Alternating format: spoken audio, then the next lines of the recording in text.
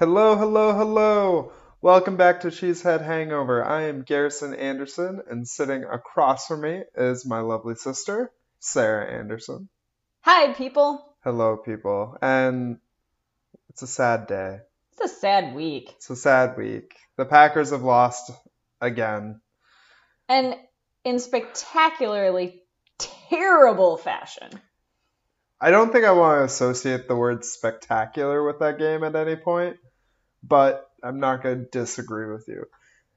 So we're sad. We're here. We're drinking. I'm drinking a Dogfish Head 60-minute IPA, and Sarah's drinking something much darker than me. An Old Ox Exorcist Imperial Pumpkin Ale. Yeah. So don't worry, folks. It's sitting at about 7+%. We're in a good spot. Yeah. Oh, yeah. Just kidding. It's at 10%. Yeah. Hers is at 10. Mine's at 6, so I'm a little bit better off as far as beers go. But we're both sad. We're both getting over it. We're trying to deal with it. And hopefully us talking about it will help you guys get through it as well. So I don't really have any news or notes around the league. I feel like whenever the Packers lose, I just kind of like withdraw. Zone out. I just kind of like withdraw and zone out. Like part of me didn't even want to record this podcast tonight because I didn't want to have to do the work of going back to watch the game to go through it all again. I mean, you even made us delay a day just to procrastinate on such tasks at hand. Yeah, so we're recording this Tuesday night. We thought about recording it Monday, but then I was like, no, not go record it Monday. So, but here we are. So the Packers obviously lost to the Chargers. I would say some good news coming out of this week 9 of football is that not only did the Packers lose, but so did every other NFC North team. So if there's at least a silver lining, we didn't pull ahead in the standings, although we had the opportunity to do so, but we didn't fall behind either. We just maintained the status quo, which if you're going to get a loss, that's about as good as you can hope for. Yeah, and I mean, it's hard to find a silver lining, but I guess that's about as best as it can be. I really have no idea where I want to start this week with this game at all. What did you think about this week in the NFL and Packers versus Chargers? Well, I'm kind of hoping that some of the highlights coming out of the press conferences following the game hold true. The Smiths during their press conference, were saying that the loss was going to wake us up. It's woke us up. That sentiment, along with being served humble pie, which I think is what their expression Rodgers and a couple other players use.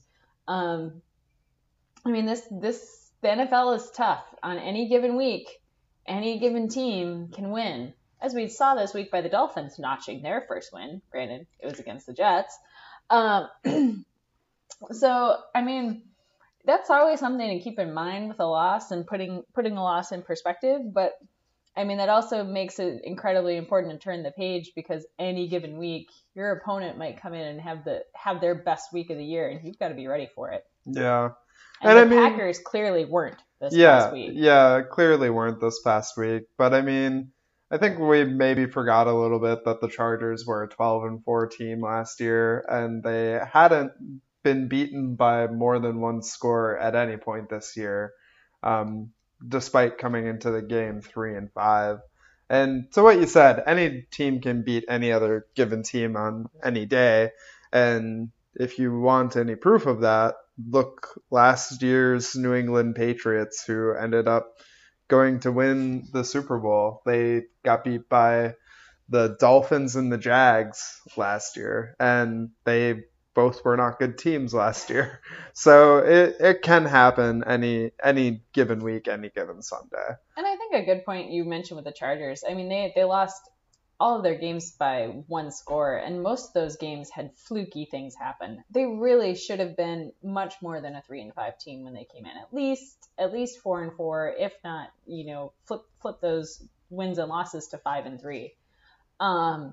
I mean, they were better than the record, and we said that last week. But I mean, I think this week they really showed how much better than the record they were, going against a team with a much better record in the Green Bay Packers, and they brought their A game, and the Packers really didn't. Yep, that's true. Yeah, so maybe let's start with where things just really never got going with the Packers offense versus the Chargers defense.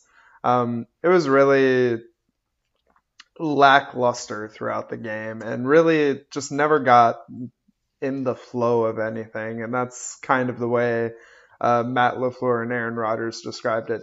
Didn't even get a chance to get to what they had game planned for much of the game. And that was a real struggle throughout the course of this matchup. And Rodgers said it. I mean, it was a combination, especially at the beginning, of penalties and execution. And I think it threw both Rodgers and LaFleur with play calling for a loop. LaFleur admitted at his press conference that maybe he should have been a bit more patient with the run game. And if you look at the run game, the Packers, I mean, they did pretty well. They had a 4.1 average per carry. If you have a 4.1 average per carry, you should be carrying the ball. But the Packers really didn't do that. They only had 11 rushes for the whole game. And LaFleur admitted that he kind of got out of his rhythm and got away from the script because of those penalties and the lack of execution that kind of put them behind the chains on their first few drives, when they went basically 3-and-out.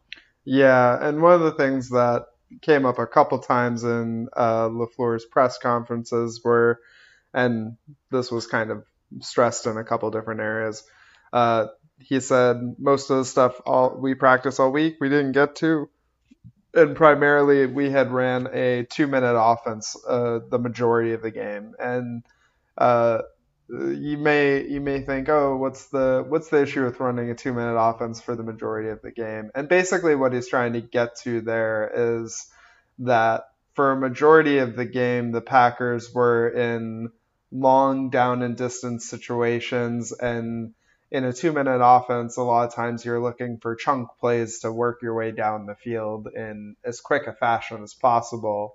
And they were really forcing it when they really should have just stuck to their guns of who they are and how they play, and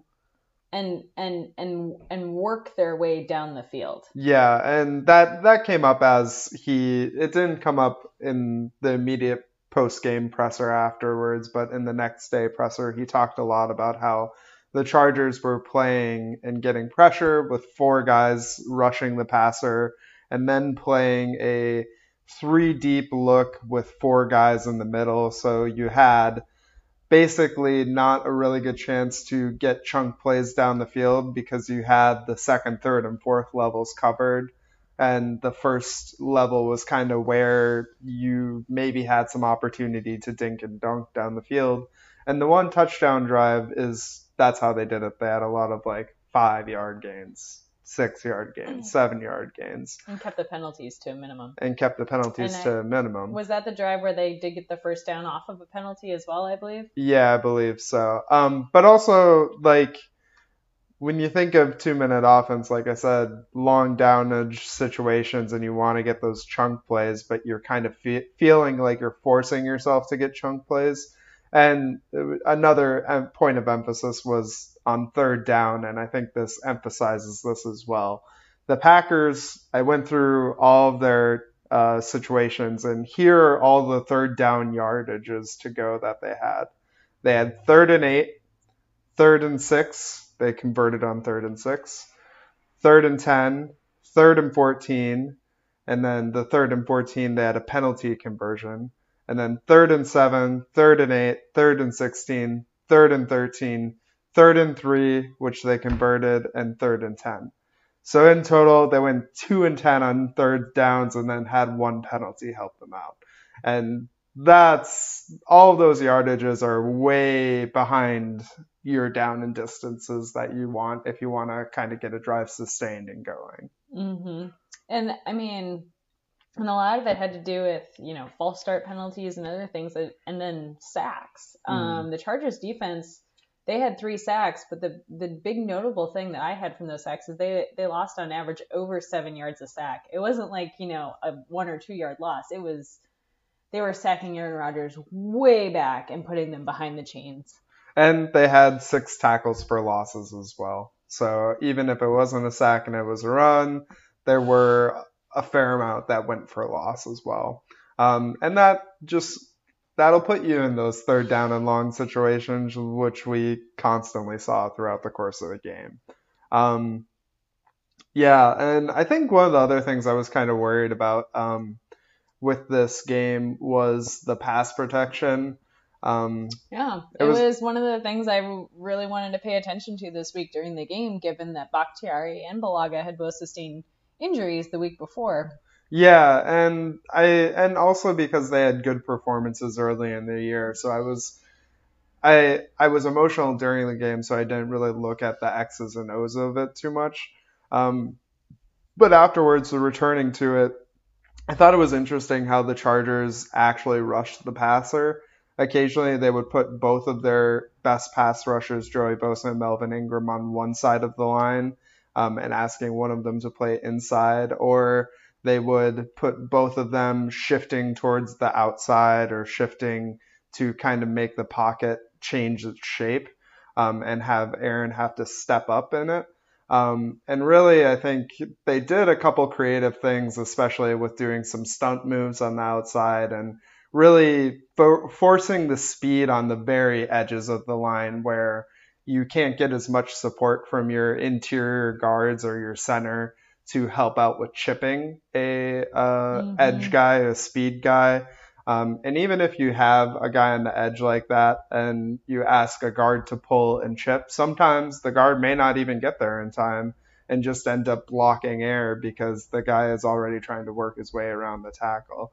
So I thought the speed rush was really something that was dominant, and it was overall another one of the reasons why we got down early on offense. It absolutely was. I think, one of the things that, in hindsight, looking back at the game, kind of looking at penalties were a big thing. Another big thing getting the Packers behind, those long 3rd downs was the sacks, but another big part of it was execution. Mm-hmm. And if you look at a lot of the receivers, both MVS and Jake Kumaro had no catches, despite being targeted twice each. Devontae Adams dropped 4 balls. These are that's hard when you're already digging yourself a hole to have your receivers be dropping things like that. Kind of a silver lining of it, though, is that Jamal Williams was targeted 6 times and he caught them all 6 times. He actually very quietly had a pretty darn good day, and it's almost too bad the Packers weren't giving him more opportunities. 6 catches on 6 targets. He also had a 5.0 average on his 2 carries, and he scored the touchdown. Mm-hmm. He quietly had a pretty darn good day, but of course, given the lackluster performance of the entire offense, it kind of went unnoticed. Yeah, I would agree with that. And it's tough because whenever you have a team that feels really talented and they just don't tend to show up at all on a game, you're like, what really happened there? And it seemed like a lot of the players and the coaches were talking afterwards and really talking about how there seemed to be a lack of focus and just kind of one of those games that the other team just came in more prepared, and a game that is fluky. You're always going to lose some games in the season, and one to learn from and come back stronger from and more focused. LaFleur was even talking about how the coaches were having sort of a what we call in the business world a post-mortem. Whenever you're done with a project, whether it goes well or terribly, more often when it goes terribly, you do a post-mortem where everyone gets together and talks about what went well, what didn't go well, why didn't it go well, what was the problem with all of it. And the Packers had one of those meetings today and really were working to figure everything out, make all the changes and corrections that were needed, and then put the game to rest today. And I think that will be very much the strategy moving forward into the Carolina game this next week. One final thought on offense that I have is given the performances through the month of October, when Davante Adams was not on the field, and his return and this kind of major regression back to what our offense looked like in September, I think you have to ask the question, are the Packers worse with Davante Adams on the field? And the reason I ask that is it's not a talent level thing. Clearly, Davante Adams is the most talented receiver on this roster. He is a number one. He is a Pro Bowl caliber player. The reason I ask the question, though, is because of the psychological game of him not being on the field. When your number one is down, everyone stepped up. When he came back, clearly not everyone stepped up to the plate. I understand what you're saying. I also think it's crazy. But well, I am drinking a 10% beer. That's fair. So I understand what you're kind of going for. I think it kind of gets back to everyone realizing with not having all your best players out there that you need to rise to the occasion and continue that. I think it also goes back to sort of this focus issue in this game, and you can call it a trap game if you want. But they were also in LA, which LA is a bit more exciting than Green Bay, and they were 7-1, so they had some hype around them. Maybe we were feeling themselves a little bit, and ultimately, I think it goes back to something Rodgers said in his presser. These are all excuses that we can talk about. The matter of the fact is you lost the game, and then you need to come back and perform and make the most out of every opportunity you have the next week out.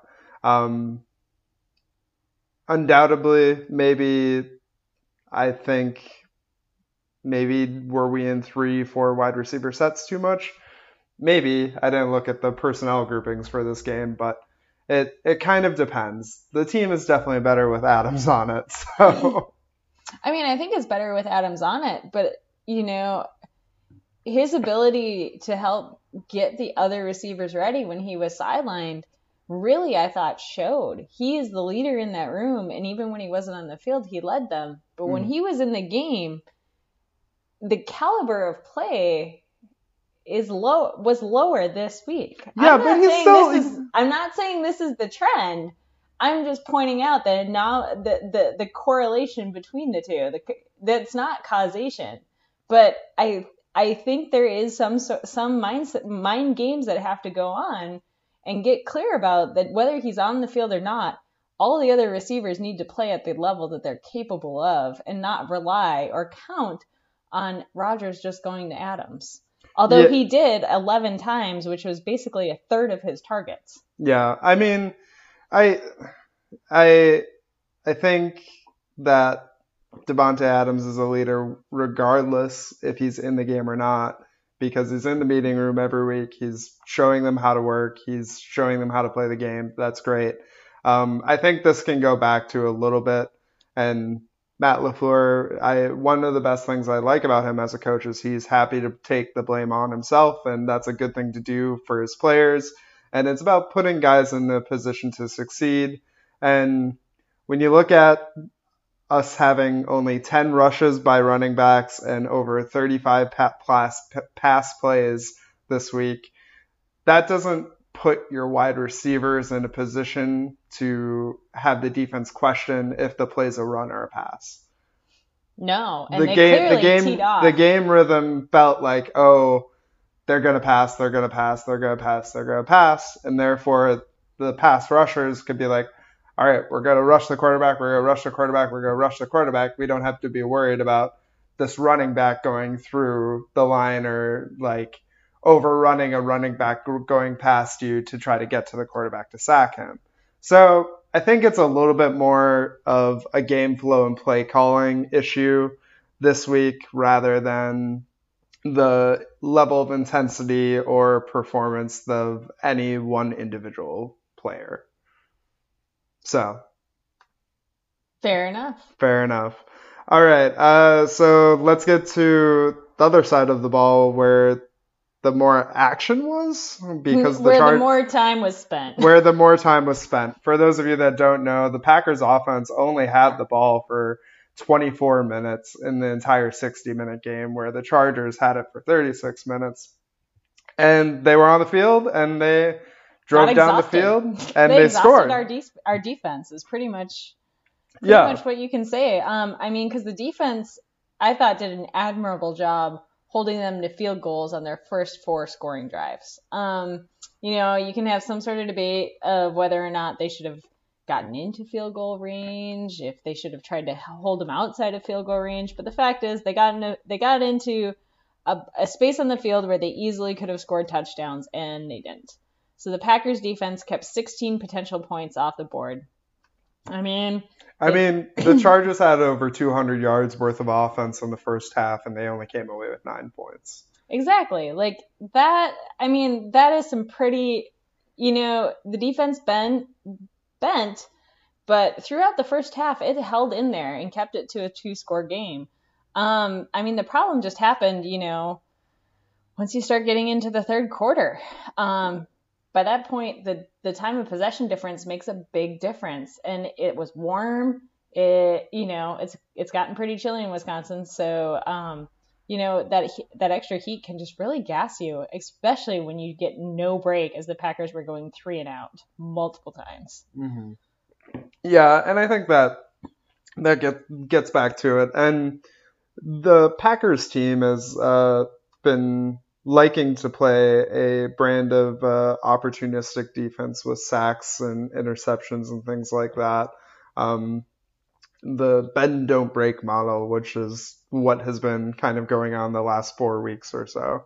And there were a couple opportunities for the Packers defense to make those opportunistic turnover type plays. Jair Alexander lost an interception in the sun, and it bounced off his hands. Yep, exactly. And that's the one I'm thinking of. And throughout the first half, you did see a good amount of pass rush throughout that half that caused and affected Phillip Rivers to make some rush throws, like the one that went off Alexander's hands. And there were a couple other ones that were just thrown away or thrown into not the best coverage situations, or of course the sack that happened as well.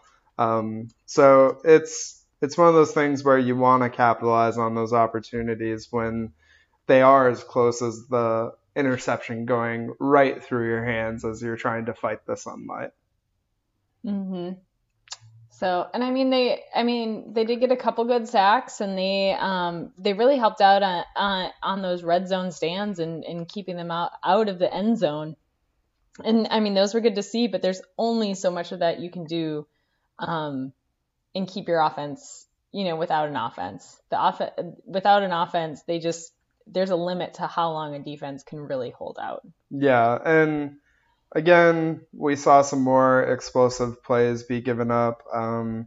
There were the 56-yard catch by Mike Williams down the sideline, which was a catch and run. And Alexander, who's probably the fastest player on the team, was running right behind Williams and didn't catch up to him. And Adrian Amos came in for the tackle eventually. And Melvin Gordon had a 16-yard run, Austin Eckler had a 16-yard run, and Keenan Allen had a 20-yard catch. So there were some big chunk plays that were going on throughout the course of the game. Phillip Rivers did a great job quarterbacking this team, 21 for 28. He was on target most of the game, and he is a savvy veteran who knows how to take advantage of the defense in the places that you let him take advantage of. And I think, again, it all goes back to the defense got gassed early on, and the Packers in the first half didn't help him out, but then also in the second half to start out on a 3 and out, essentially, is just not the way you want to start with energy coming out of the second half, especially when you do know that you've had that struggle. And I think as the game went on, you saw the defensive backs get a little bit more lax on wide receivers and not play as physically tight with them. And then you just started to see like a lack of edge and intensity. And when you have a lack of edge and intensity and give up a half step's the difference between a wide receiver getting space on you to score a touchdown or a running back hitting a hole before you close the hole. So that's really where you start to get into these issues with the defense throughout the course of the game. And I mean, I think the big dagger into the defense was J.K. Scott's block punt. Yet another rain cloud on this very not pleasant day in LA. Yeah, and especially with that too. I mean, you have the block punt and then you immediately give them a short field right away. They're already in the end zone right after the red zone after the block punt, and red zone downs are more intense. Like you get more high stress on those, so it's just tiring. It is, and I mean it's just exhausting, especially because the Packers basically had only gotten one first down on that preceding drive, so they had gone more or less 3 and out to start the half. The defense held up and held the Chargers to a field goal, but then the Packers got basically one first down and then a block punt, and the defense has to be back out there again, and that's just not enough time to catch your breath. Yeah, and I feel like if you're a Packers fan, as we are, you have to worry about just the amount of yardage this team's given up, especially coming into this next week with, we'll talk about it soon, one of the best players in the NFL football league with the Panthers. But I still want to see that dominance we saw in the first 2 weeks of the year. And I think they're capable of it. But it's part of this one was also they had a lot of missed tackles and missed opportunities. From the interception to, there were multiple times that even on their, I can't remember what drive this was on, but they had a chance to have a tackle for a loss of about 6. They missed the tackle. It ended up being a loss of 1, but that's a big difference. Mm-hmm. And so missing those tackles, missing their opportunities, and then, there was a lot of times that pressure just didn't get home. Phillip Rivers often had a lot of time for his plays to develop and for him to choose, what he wanted to go with. At the beginning of the season, they had, and part of it might have been, that just the fatigue of the season going on. When they're rested, they seem to do pretty well, but they just weren't in this game. Yeah, I'd completely agree with that. So don't want to be too much of a negative Nancy and over stress this game, but are there any last few items that you want to talk about with this I actually want to end on loss? 2 highlights from this loss. 2 highlights. So Mason Crosby is super clutch. Can you say 54-yard field goal? It's a longer field goal. It's a long field goal. And he made it. He didn't get another chance to kick a long field goal in the game. But, when the opportunity is there, he at least got us on the board. You got to take that. The other thing that in more seriousness, I was seeing Smith with his 36-yard return, I thought was in the third quarter. Yeah. He finally broke one loose. I think that's a good sign. This return game has been a little stagnant. There's been a couple flaws. They're trying things out and trying to figure it out, and maybe we have something here. We'll see. Yeah, and I think to your point, Tremon Smith had 5 kick returns for 123 yards, which happens to average out to about 25 yards per kick return. And when you sort of run the thought in your mind of, do we want to return this kick or not? We can kneel it in the end zone for an immediate 25 yards, or we can run it out and hope for the chance to get some more yardage and to do that. And although he just averaged 25 yards, I think it's good that you see that level of confidence to handle it and know that if he goes out of the end zone, he's going to at least get you to the 25-yard line, and he has a chance to get more. And a lot of those kick returns, actually, they were kind of kicking them a bit short of the end zone. So he was catching a lot of those on the 1, 2, 3 yard line. So he did get beyond the 25-yard line. Mm-hmm. But as far as like a minimum bar performance, like it's good to see that's where it was for Tremon Smith in this game. Absolutely. And so, maybe there's something there, something to keep our eye on. One last question about this game. Do you think the crowd size was too small? So the Packers are used to playing in Lambeau most of the time, as well as other big stadiums in the NFL. Mm-hmm. I would say most NFL stadiums. Lambeau can seat about just under 80,000 people.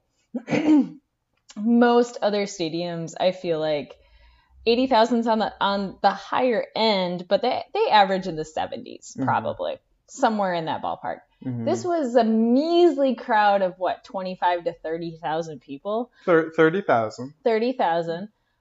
I can't help but wonder if it almost didn't feel like a real game. With like a half to a third of the people present that you're used to, did this just not feel like a game to the Green Bay Packers? I don't think so. I understand what you're saying as far as like energy and atmosphere, but ultimately the game was mostly Packers fans, but the Packers just didn't give the Packers fans anything to cheer about.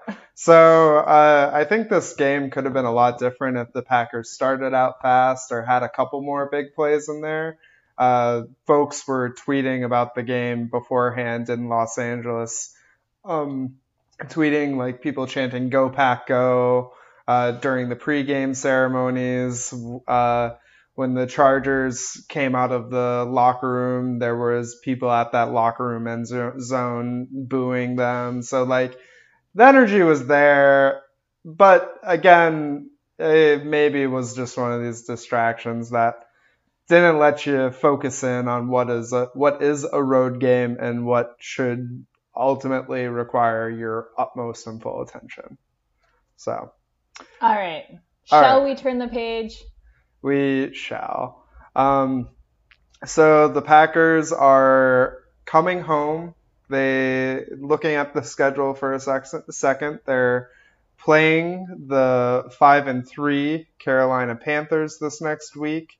And they'll be home, and then they have a bye week, and then they will face the San Francisco 49ers, who are still unbeaten, the only unbeaten team. Back out in Santa Clara. In the NFL, back out in Santa Clara. California. So, going into this game against the Panthers, the Packers are favored by 5.5 at home. The Panthers are without Cam Newton, who has been out since the second week of the year. Cam Newton started 0-2 this season and then had kind of recurring issues with a foot problem that had given him problems in the offseason, but he toughed it out for 2 games, then got shut down again, and then just this past week he visited a foot specialist. Ironically, in the Green Bay area, Dr. Andrews, who's a fairly well-known foot specialist for all things sports. And he got shut down for the year and placed on IR this week. So he will not be in. His backup, Kyle Allen, who's a little-known player, has actually done really well with the team, going 4-1 in the time being gone. However, make no mistake, this is not a team that's ran through the quarterback position. This team is a team ran solely through the running back position, and Christian McCaffrey, who has come out of Stanford and has put together an MVP-type season this year. So the last running back to win an MVP award was LaDainian Tomlinson in 2006. And in that 2006 campaign, through 8 games, LaDainian Tomlinson had 828 rush yards, 323 pass reception yards, and 14 touchdowns. McCaffrey this year has 881 rush yards, 363 passing receiving yards, and 13 touchdowns. He is solidly an MVP candidate for the entire NFL and is the heart and soul of this offensive attack for the Carolina Panthers. I was really hoping you were going to ask me about my X factor for the game because, I mean, it truly is whether or not they can, I wouldn't say stop Christian McCaffrey, but can they contain him enough to win? Mm-hmm. They have let numerous running backs run all over them, this defense, at different points throughout this year. Dalvin Cook, who happens to lead McCaffrey actually in rushing yards right now. He's 13 yards ahead of him at this point in the season. Probably not that significant of a difference, really. So, I mean, he's incredible. He and Blake Martinez played together. Blake commented on that at his with the press at his locker yesterday. They still stay in touch. They're amicable. They're friends, you could say. Yep. I think. Yep, they're friends. So, they're looking forward to seeing each other after the game. They texted this past week before the Chargers game, like, "Hey, looking forward to seeing you, bud." So, but yeah, to your point, the Packers rush defense is 24th in the NFL this year, giving up 127 yards per game, while the Panthers' run offense is 7th this year and gaining over 120 yards per game. And so, I mean, this is going to be the question: can they contain him enough? I mean, I don't expect them to shut him down. He's going to get his plays. He's going to do well. He's going to get yards. That's without a doubt. But can they do well enough and contain him enough to give the advantage to their offense? Kind of looking at Kyle Allen and some of his plays, the last 2 weeks for the Panthers are kind of light and day. You have the 49ers where he's turning the ball over left and right, and then you have the Titans where he's able to keep it. And if you can get a little pressure on him when he does have to throw the ball, it seems to be effective. And as turnovers go, it seems like that's kind of how the Panthers have gone with Kyle Allen at quarterback and McCaffrey, carrying this team on his back. Yeah. To your point, Allen out of Texas A&M, he's had a lot of good games. He had a 4-touchdown game against Arizona, a 2-touchdown game against Tampa Bay. However, the 3-interception game he had against San Francisco was really the toughest opponent they've faced this year outside of their close-ish win against the Houston Texans. So it's an interesting matchup for both teams in kind of a test of their mettle. I think this is going to be one of the closer games of the year for the Packers. And I think it is going to be really interesting to see what happens. Yeah, I mean, if the Packers come into this game, though, with a chip on their shoulder, which they clearly have after this next week and can turn it around, I honestly, though, wouldn't be surprised to see this game, kind of turned on its head. If the defense can hold up, can put up a tough front, maybe put a little help closer to holding Christian McCaffrey in place. I think both teams have offenses that are highly capable of scoring points. This could easily be a shootout. Or a race out, I guess, if the running back is scoring mostly. That's fair, yeah. That's correct. But I think if they can hold them in place and if the Packers can force some turnovers, either some picks in particular, I think that seems like their best opportunity. I could easily see this game get fairly lopsided and stay that way.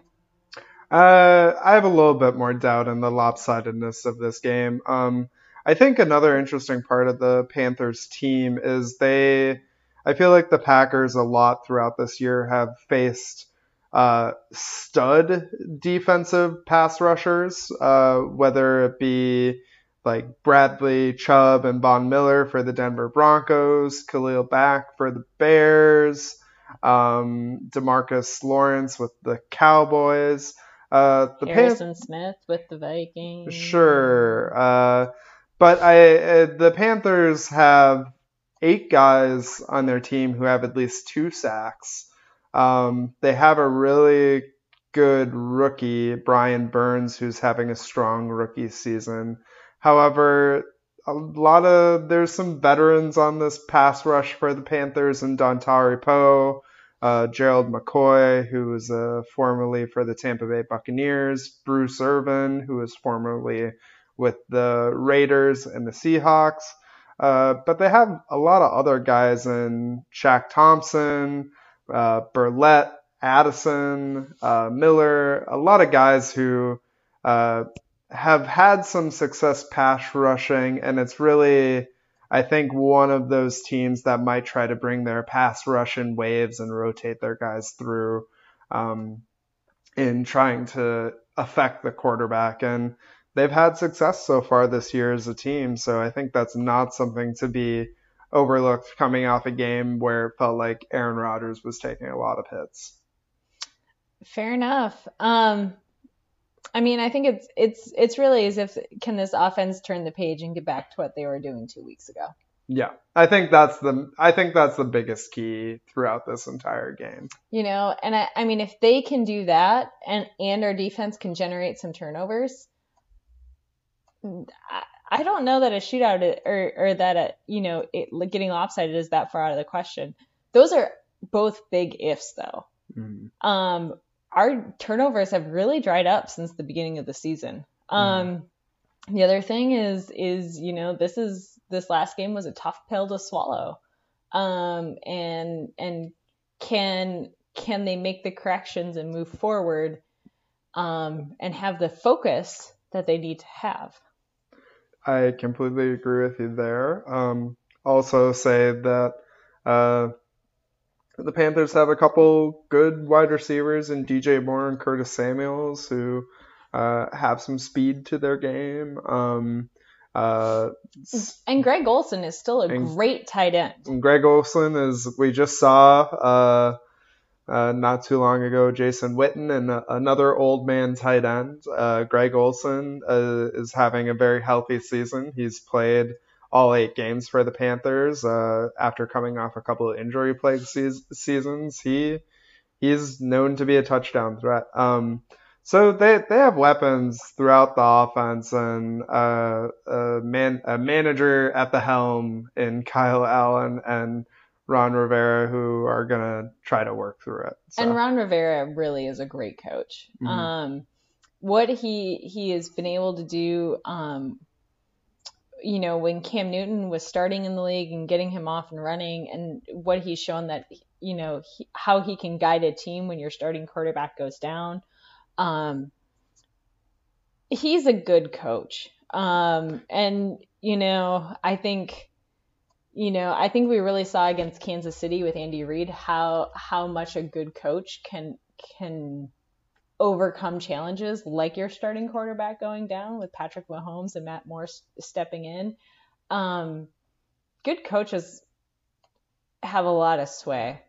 And so he'll have a plan for this Packers team, and let's hope Matt LaFleur and the Packers have a better one. Yeah, and Ron Rivera, great leader and head coach with a defensive background. He is known as a defensive-minded head coach, but you also have to mention at least their offensive coordinators, Norv Turner, who has 33 years of experience in the NFL, so certainly a well-experienced staff that will have their team prepared, and I do not doubt that at all.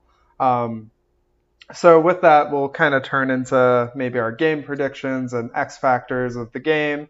Again, the Packers are favored by 5.5 at home against this Panthers team, and I think that this is going to be a very close game. I'm very worried. This is one of the games I'm more worried about, mostly because of Christian McCaffrey and how our rush defense has been our weaker point on our defense. And I think it's going to be really important in this game to if I was a coach, I would want to play on defense a lot. I would give my cornerbacks the challenge of playing man coverage a lot. I would too. I would too. I would have one high safety, 3 corners playing man coverage, and then stack a lot of guys in the box. I'd have 7-man boxes as much as I could to try to stop Christian McCaffrey and hope that you don't get too burned on big plays down the field and letting your cornerbacks earn their keep. So that's something that worries me throughout this game and what I hope they do on defense a little bit more. I think I will predict a Packers win, mostly because it's at home. However, if I was going to bet on this game, I would bet with the Panthers and the 5.5 point favorite. I think it's going to be a field goal type game. I think the Panthers have a very real shot at winning.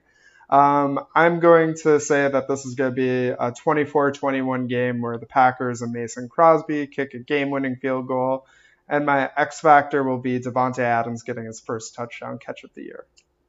So. All right. I'm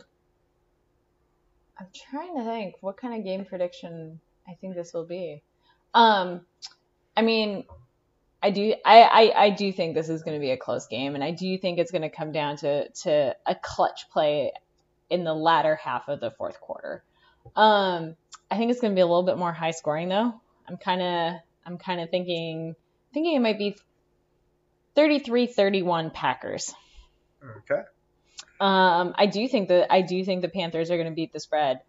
I am hopeful that the offense turns the page, they load up the box, and our cornerbacks earn their keep. Kevin King and Jair Alexander absolutely can make those plays. And I'm hoping they do it. So my kind of X factor, let's see here. Can I have an X factor on each side of the ball? Yeah, sure. Most definitely. I think my X factor is going to be, actually, I think I'm going to go with Tramon Williams. He has not had a pick yet this year. He's come close. At least I don't think he has. Maybe he had one. Now I'm questioning myself. This is what a 10% beer does. But I think it's the secondary getting a pick and forcing that. If they can do that, I like our chances. If they don't, this is going to be tough sledding. On the other side of the ball, I'm a little concerned about our tackles. They are beat up, and they just got beat. Around the edges.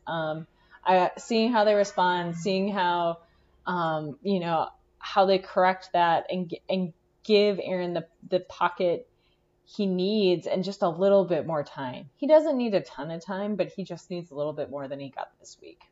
Yeah. So I'm going to still be watching Bakhtiari and Balaga. We know they're beat up, but we also know that they can play through almost anything. So I just want to see how that goes. Did you say X factor on both sides of the ball? Tackles, cornerbacks.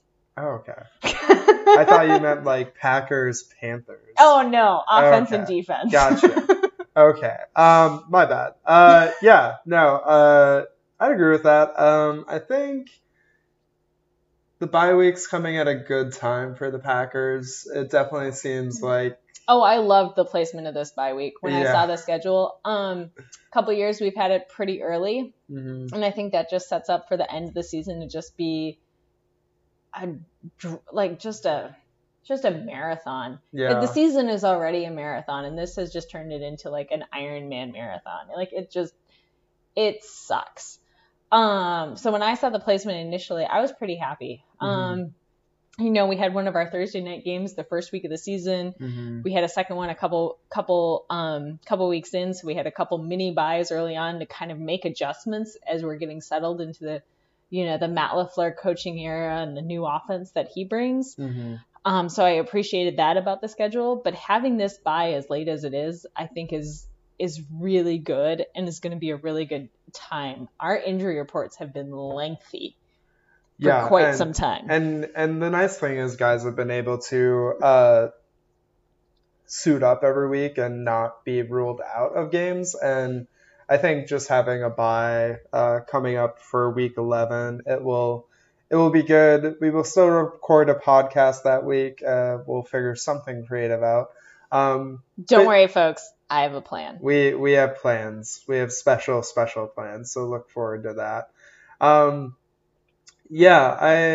It'll be interesting this game to see what happens, and this game could have playoff ramifications as far as tiebreakers in the NFC, with the Panthers being a good team. They're 5-3. They're not out of the hunt. They're very much a possible playoff team, and beating playoff teams is what you want to see. All right. Any last words for the people this week, Sarah? Just want to let you all know that I prefer pumpkin pie to humble pie. I also prefer pumpkin pie to humble pie. So with that, we're going to put a little whipped cream on the end of this episode, and hope y'all have a great week, and hope that we don't have to give you another Packers loss for the rest of the season. Go Pack Go, and good night.